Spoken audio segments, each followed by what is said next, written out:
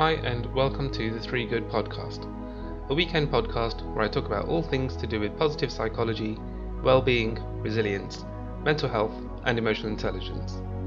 I'm your host, Sukh Pavia.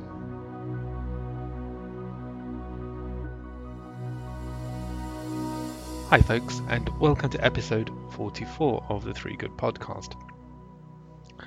Today is a review of the book Sapiens by Yuval Noah Harari.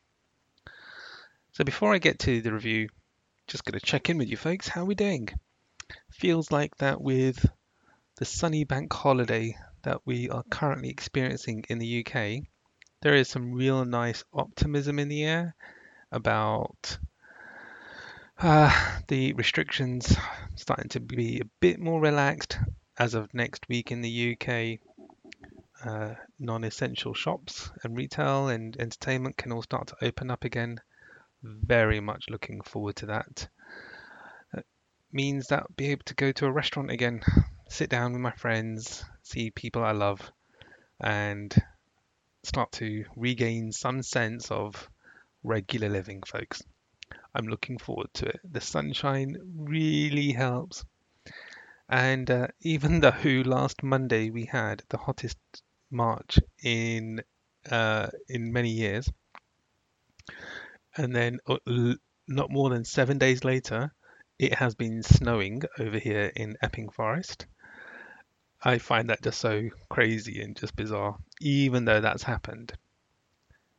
There is much to be grateful for. The vaccination program in the UK is going incredibly well. I myself have my vaccination due on Wednesday this week, which I'm very much looking forward to receiving, because the more of us who partake means that we strengthen everybody else's immunity along the way.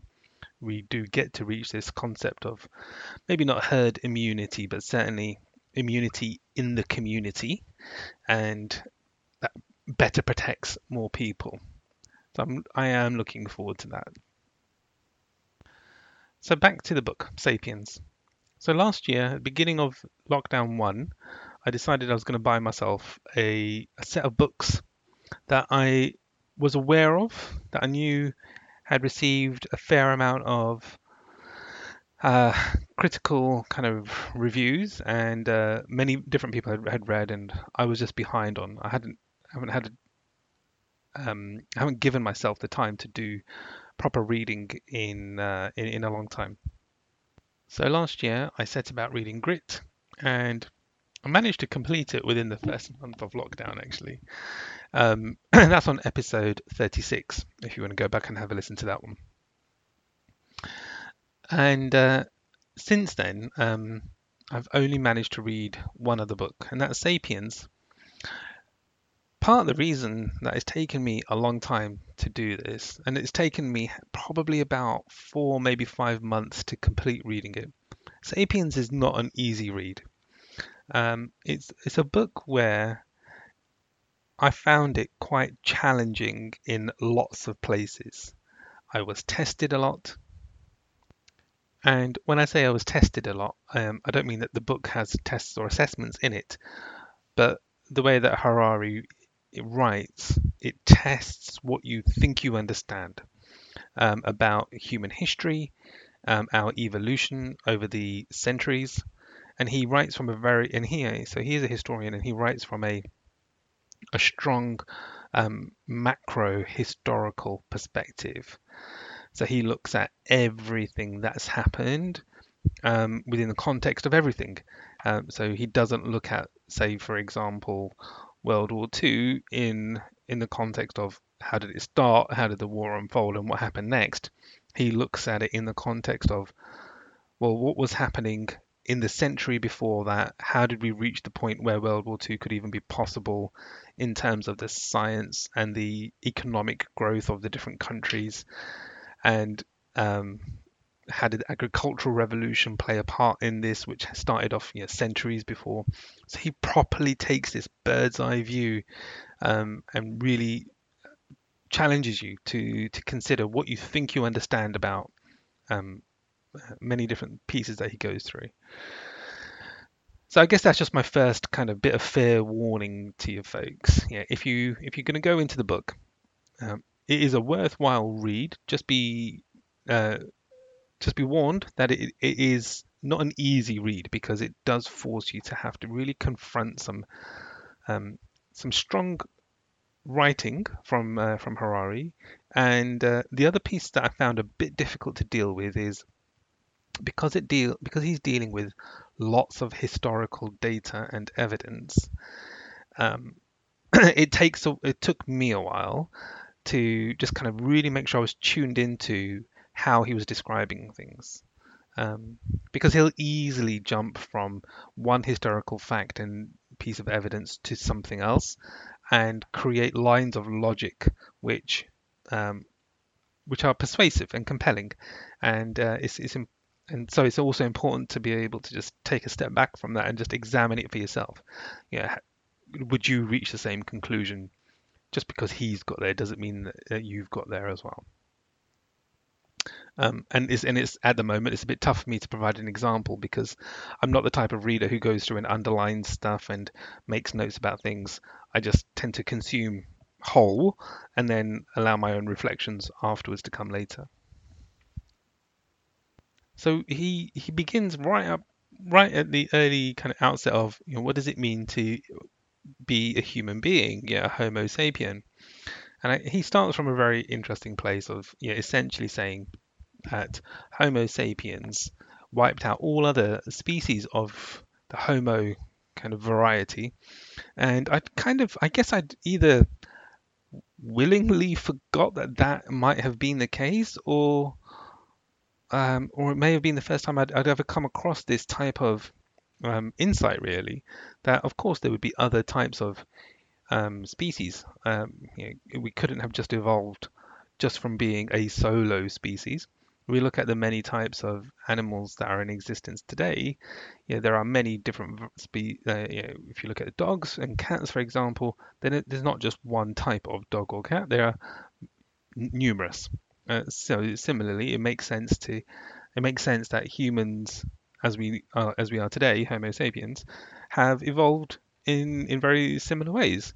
But actually, how he describes it, and this is interesting, is Homo sapiens were able to come together in a way that wiped out all of the other species, and there were many other species that lived in all parts of the globe, and there. And essentially, Homo sapiens had the capacity, the cognitive um, capacity to be able to advance their capability between themselves, and the other species did not go through the same cognitive revolution, and so they were overcome. They were overwhelmed by this new group, these sapiens, as we are today. And from there, it's just a relentless look at, and a very dispassionate look at the history of the Earth in the lens of kind of the last 70 odd thousand years that Homo sapiens have been around. Which also is very interesting. In the millions of years that the Earth has existed, humans have only been around in that kind of 70,000 year period. And actually, it's in the last 2 to 4,000 years that we've probably caused the most damage to just everything around us. And that's his take, right? Is that Homo sapiens are a destructive group. Collectively, we tend to do more harm to pretty much everything that's around us. And of course, over the last, say, 2 centuries, we've gone through some radical improvements in life expectancy, medical advancements, scientific revolution. Like all of these have been incredibly important and improved many, many factors of life.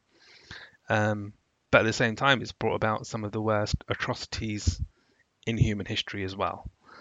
Um, and that just seems to be a regular feature of being in the kind of group of sapiens that we are.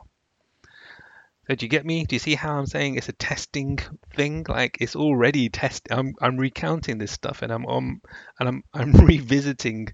Like I am. There is an emotional charge to his writing, and it does. but like I say, it's quite a dispassionate look as well. It's just showing things point blank. This is how it is. These are facts. These are data. This is evidence. And of course, it's his interpretation, and of course, it's his line of argument. Um, so yeah, let's keep going. So one of the other things that he talks about as early man is as we started to explore new lands, and don't forget, I say don't forget, one of the most compelling things that he writes about is how um, sapiens originated from Africa. That was, for want of a better phrase, that is all of our homeland. So it doesn't matter where you it doesn't matter where you live in the world today, our ancestral heritage is African, which is super interesting. Because he does go through later in the book about how Europe became the epicenter of growth, and from there we expanded out into, in terms of economic development, scientific development, that there was something specific about what happened in the European territories compared to African territories and say the Asia Pacific territories as well. So from Africa, from our original days, and when we started to expand out into Europe, out towards Asia, further down towards Australia, and eventually once we ended up getting over to America, how every place that we've been to, we have pretty much destroyed the local forestry or agriculture, local forestry or animals that are there, because if you consider it, before man would have entered into any of those spaces, there was a natural way for each of those places to thrive. They had their own ecosystem, and the ecosystem worked in harmony with all the species that were living there. All living animals as well as vegetation, plants, etc.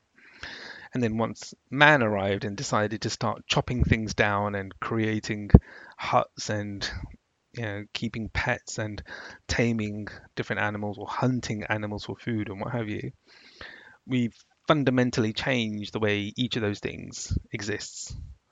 And that's really interesting, because much of what may have existed, say 30, 40,000 years ago, we would not find in today's world, because there's no chance that they could have survived, because the ecosystem within which they thrived was fundamentally destroyed by sapiens coming in and taking over that space.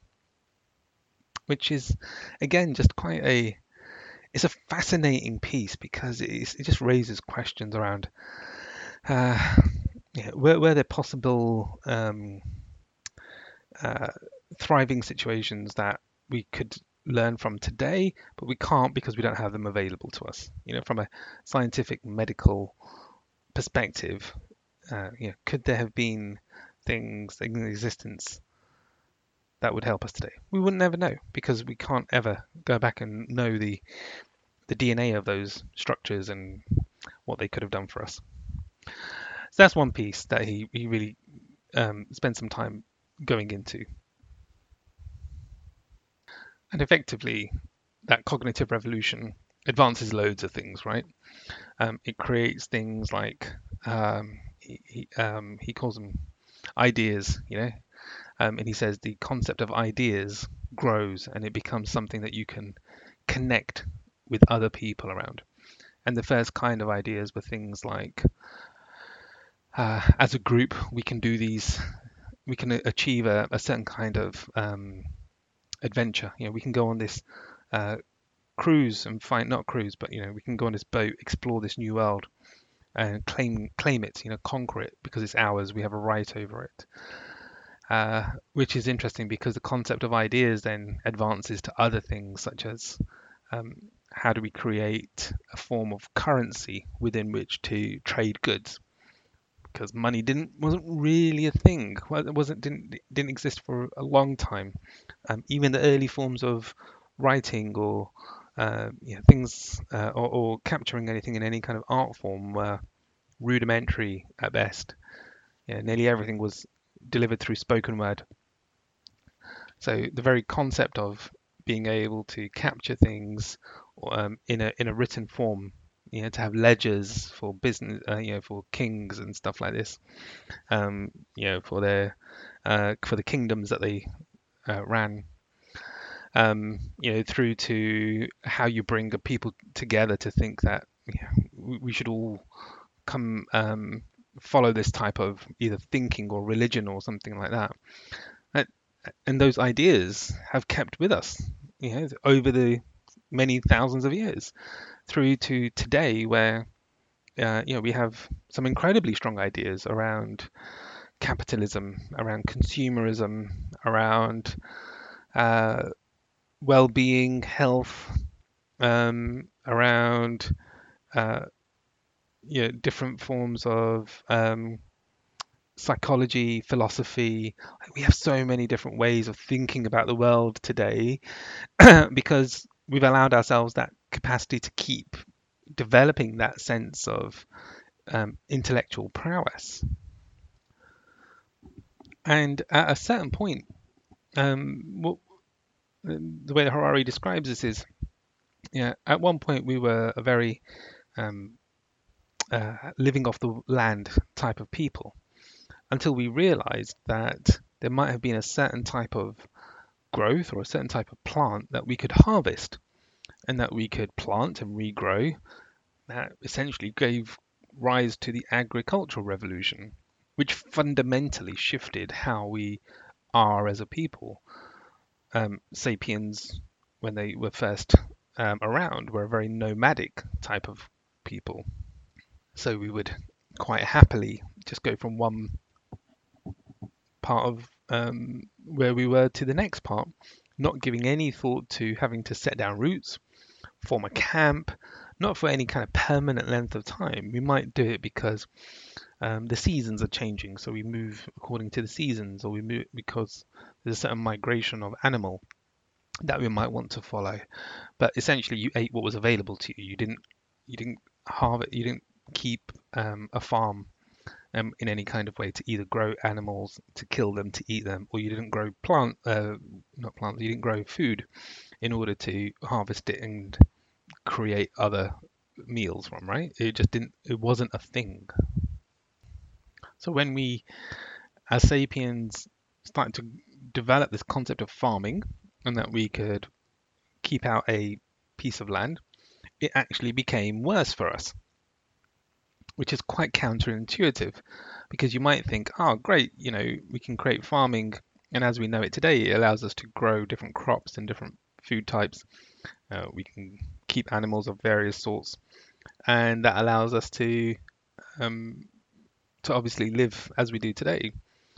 But in those early times of when they were still at the early thinking around how you do all this, it became a very hard task to do.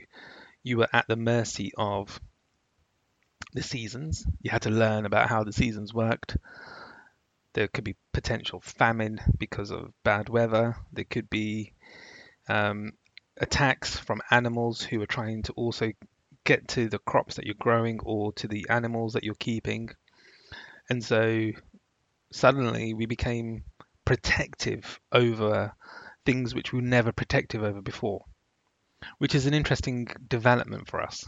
And it's that shift from being a nomadic, uh, very immaterial type of person to suddenly being protective over the land that you own.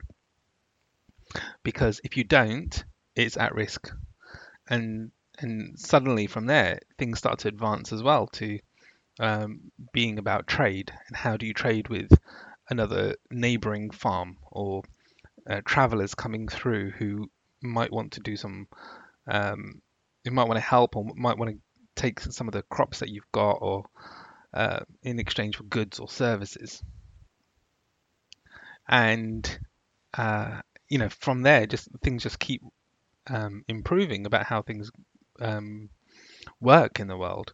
But again, it all becomes quite task driven, quite hard labor driven stuff, which we've had to develop then tools about how to do these things. And then not just tools, but you have to develop systems and processes. Things have to be done at certain times in order to be made efficient. And although original farming wasn't necessarily efficient, it was certainly more of an organized process than just living off the land. And I think about this in terms of where I am today.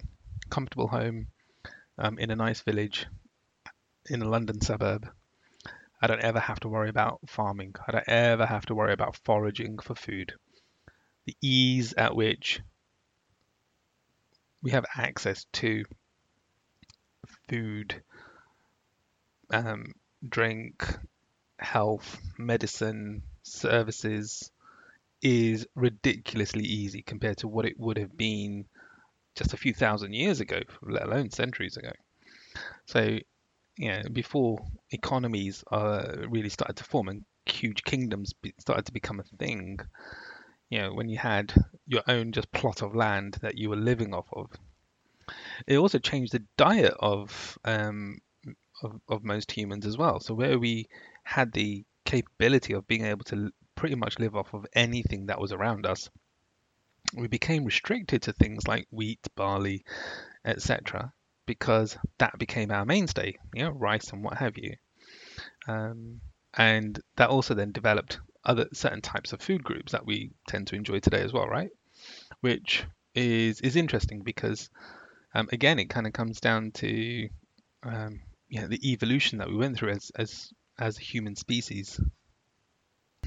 So anyway, let's keep going. So from there, he starts to talk about how religions of the world came about. This is really interesting because before the major religions of the world started to take over and become evangelical about what they were doing and go on crusades to convert other people to their religion, there were numerous other religions, and most of them were quite localized religions. So and he described this in a really interesting way. You might have a set of neighboring islands where you may have had natural migration of people from one island to another because they were just explorers and they were doing that. And at each island, then they would have developed their own practices around worshipping either the land or worshipping the kind of natural elements. And they tended to be the key things that you worshipped. You didn't tend to believe in gods as such. The belief in gods came much later, whereas it might have been a tree, or it might have been a particular plot of land, or it might have been a particular animal. They would have tended to have been the things that people would have paid homage to, created practices around. And in many cases, it was you decided that your desires and that your wishes were met or not because of how well or not you paid homage to these gods. Not gods. Gods, not gods. But what most people were very uninterested in doing was they didn't care about spreading that word. They just cared about keeping to their rituals and their practices because it worked for them. And it wasn't until you had the kind of development of Christianity, of Judaism, of Islam, of Buddhism, that we really started to see that there was this different approach to religion, that I could go out and I could preach and I could convert and I could speak to masses and bring them on side. And actually, if I didn't like your religion, I would force you to convert. And along the way, what ended up happening as well is many local traditions were just swallowed up into the main religion. So this is why even within, say, for example, Christianity or within Islam, there may still be lots of different practices depending on the country you visit where they're practicing it, or the local town that you're going to, where they might have an, that religion as their main religion. And it may be different practice to what you might do as a practicing person of one of those religions, is because the local practices just became part of the religion because it was easier for people to say, we'll just assimilate, that's fine. We will let go of our religion, fall under yours, um, without force. And at the same time, what just ended up happening was those local practices just became part of accepted practice, which is quite interesting about how religions of the world just got swallowed up. And then along this concept as well was this concept of religions became this thing about good and bad. Where does good exist? Where does bad exist?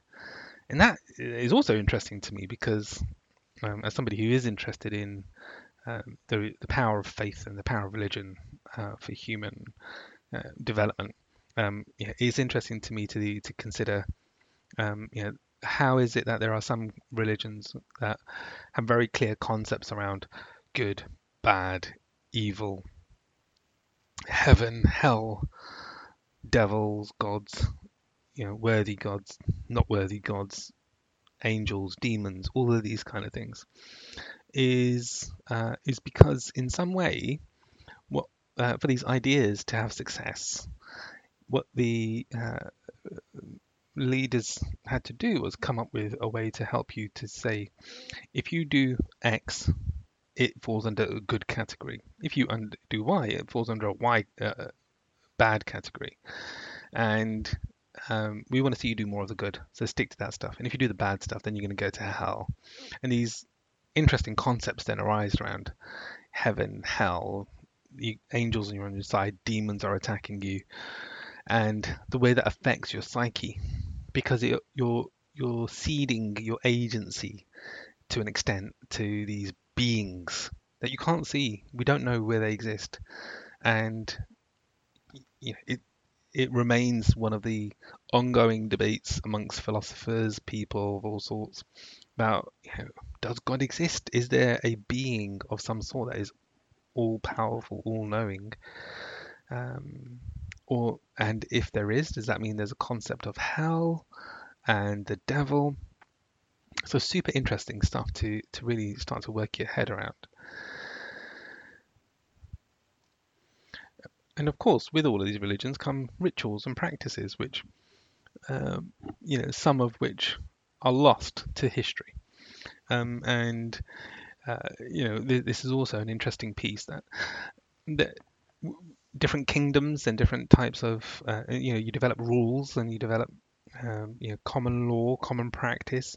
All of these things come out from things around the agricultural revolution, how religion started to become part of the world, because over time things start to need to get regulated. You can't just have too much free thought happening, because if you have too much free thought, then you have too many people going about doing their own things in their own way.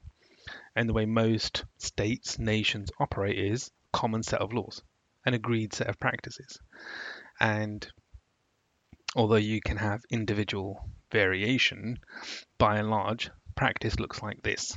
Yeah. So if you're practicing a religion, it has to look like a certain practice. There might be variations on it, but it will tend to be agreed. If you're living in a land, there are laws to abide by. If you're running a business, there are regulations that you have to follow. And all these things come about, which is super interesting, just kind of the complexity that we brought into the world from being these nomadic types who were going around and living off the land to suddenly being these incredibly sophisticated beings who create rules and jobs around all sorts of things, which who knew that we would need people to worry about things like corporate law. Who knew that we would need to protect things like patents and IP of ideas and things like this, which is which leads us on to the scientific revolution, actually. Um, I'm jumping around. I'm not necessarily following the kind of path of the book, so just go with me, I suppose, folks. And the scientific revolution, and actually Harari makes a really interesting point around the strong link between scientific revolution and capitalism, in that capitalism is all about free markets and ideas and how we can use those to advance what we do as a people. But it hinges directly on the scientific revolution, and this is what Harari argues, that without investment from people who have capital, scientists would not be able to advance what they do. So it's not just about whether or not a certain type of scientific innovation happens because a government or a nation has the funds to be able to invest into that type of R&D, research development type activity. It's about also, are there private investors who you can go to? And this is a lot of how, modern day tech developments and scientific developments take place, is you find somebody who has the wealth to be able to give you that money, so that you can explore further in terms of what these things mean. And I'm going to take a step back, actually, because that just reminded me about how world economies developed, right? And because Harari spends some time really going through, why is it that some countries of the world developed at a different rate? And in particular, why is it that we see countries in Africa, for example, who have not historically done as economically successfully as, say, for example, the European countries, which is, one of the things that he essentially says is that within the European states and countries, you had investors, you had people who were creating, who had wealth and money, who could um, invest in and provide money for explorers to go off and do their thing.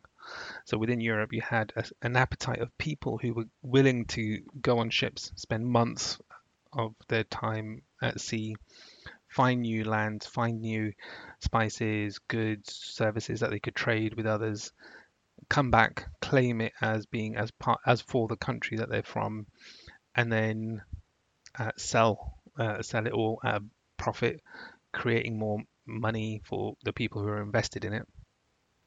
Whereas many African countries were just not interested in that kind of exploration. It didn't matter to them whether or not it didn't matter to, let's say, for example, Nigeria, if they went off and explored and found America and created a trade link between them, because it wasn't part of how the country was developing.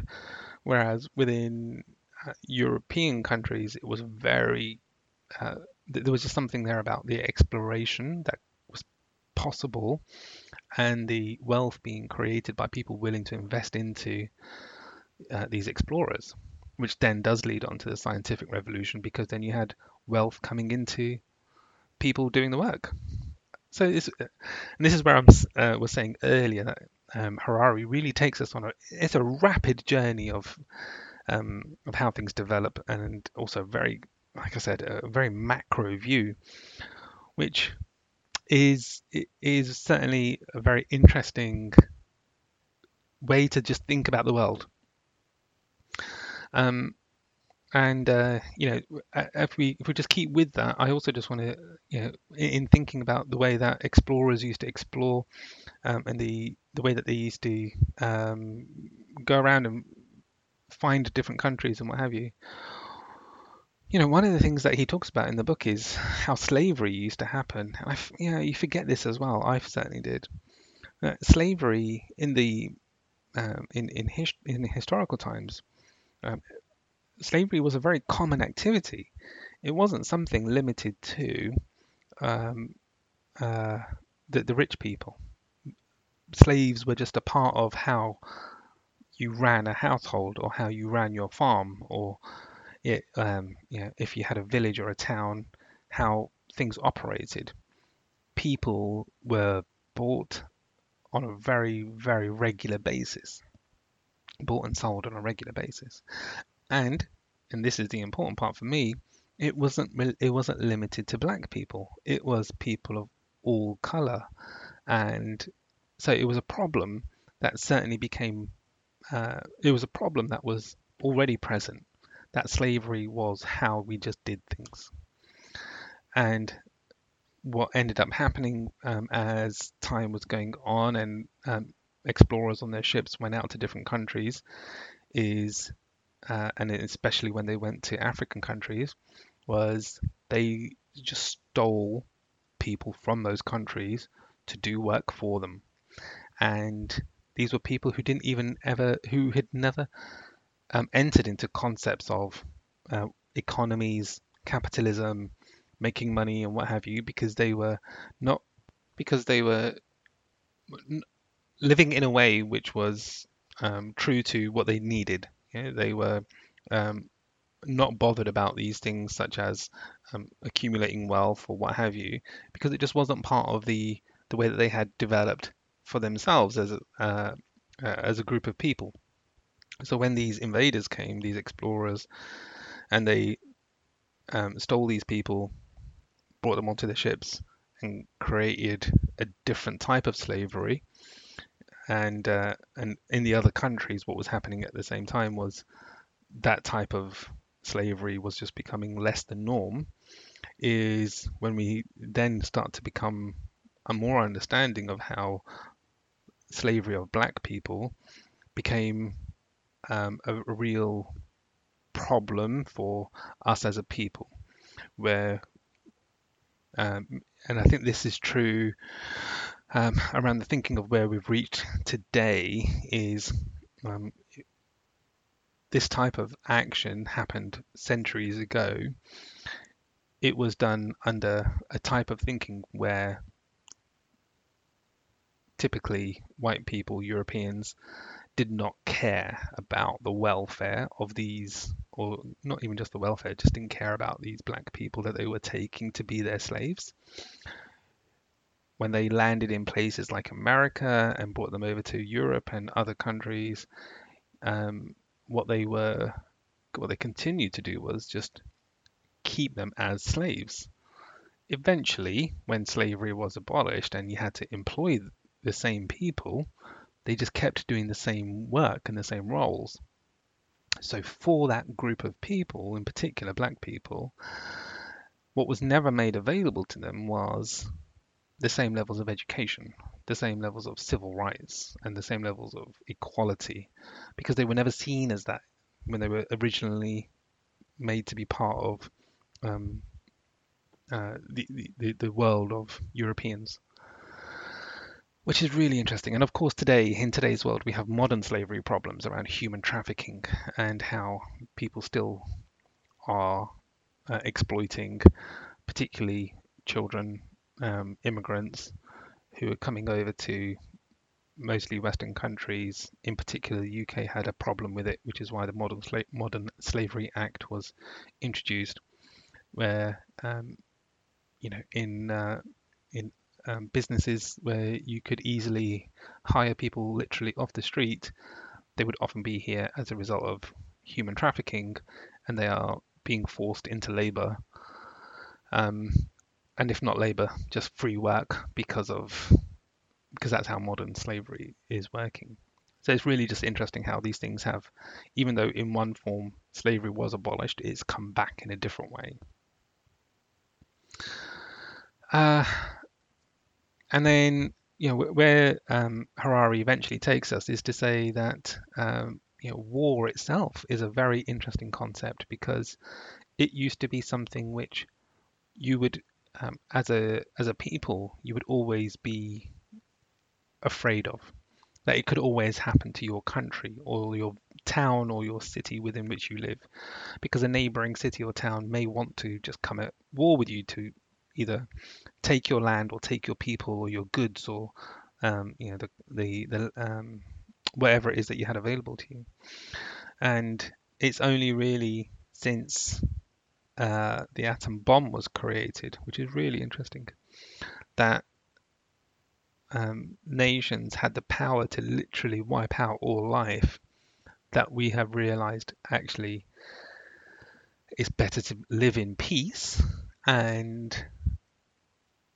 in the main, peace has been a mainstay of how we have lived over the last, let's say since the end of the Second World War. Interestingly, I don't think that holds, because he talks about war in terms of regular war that is happening on an ongoing basis, and in particular international war. So he looks in particular at things like um, World War One, World War Two, and then talks about bigger conflicts such as what's going on in Israel, Palestine, and what happened with Korea, what happened with Vietnam, and certain civil wars as well. And I think what's interesting about that is um, he's been a, I think he's been dismissive in some way, although probably not what he intended to do. I think he's been dismissive of the impact of the wars that we're still seeing happen in today's world. And he was writing this in 2014, so at the time there were also not a lot of the um, uh, conflicts that we have going on in the world today. So certainly the plight of the Yemenis, the Rohingyas, that was not as significant as it has been in the last couple of years. And this was only 2014, so it wasn't that long ago. But there were certainly um, conflicts happening at that time, which I think he has downplayed because he's trying to suggest that even with those conflicts at play, we are still collectively in a more improved state for humanity than we ever have been. I get that. I do. Advancements in science, medical history, medical science, technology, all of these things have advanced the way that many of us are able to live. Um, I think what he's not been able to really get into is what's the impact of these things on inequality, which he doesn't even try to address. So I'm not even saying that he should have tried to get into this. It just raises for me that uh, even though there have been advancements in lots and lots of ways, um, it seems that one of the fallacies of being human is we will always have this problem of trying to feel that we are better than others. And in thinking we're better than others, we create systems and policies that enable some to be better than others. And one of the interesting things that he does look at in the book is the concept of intelligence, and how intelligence itself of people who would have been around in, say, 40,000 years ago would not have been at any different level of intelligence to where we are today. It's just today we have systems that allow for that intelligence to be developed and focused through an education system, through a working system, through the state and help, nations, and what we do with science and what have you, which is more available to us today than it. And if you consider, like, before any of these institutions or anything like apprenticeships even existed, there was no real way within which to take a person's level of intelligence and hold it up as a valuable thing in society, because no one cared. The concept of valuing intelligence and what it can do for productivity wasn't ever really a thing when we were nomadic people who were just going around and living off the land and having to move quite regularly during the year. Didn't matter how smart you were, it was more important to just survive.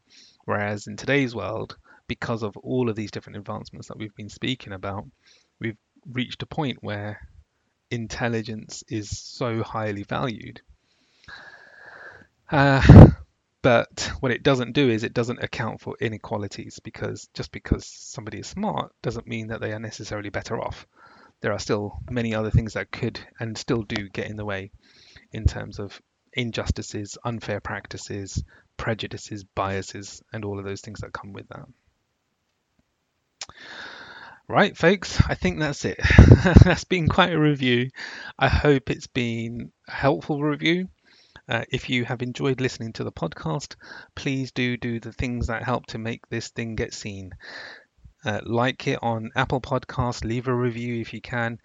We are on all of the normal podcast platforms, Spotify, Google, Apple Podcasts, Podbean, so you can catch this wherever you need to, folks. I hope you're well, and I will catch you on the next episode.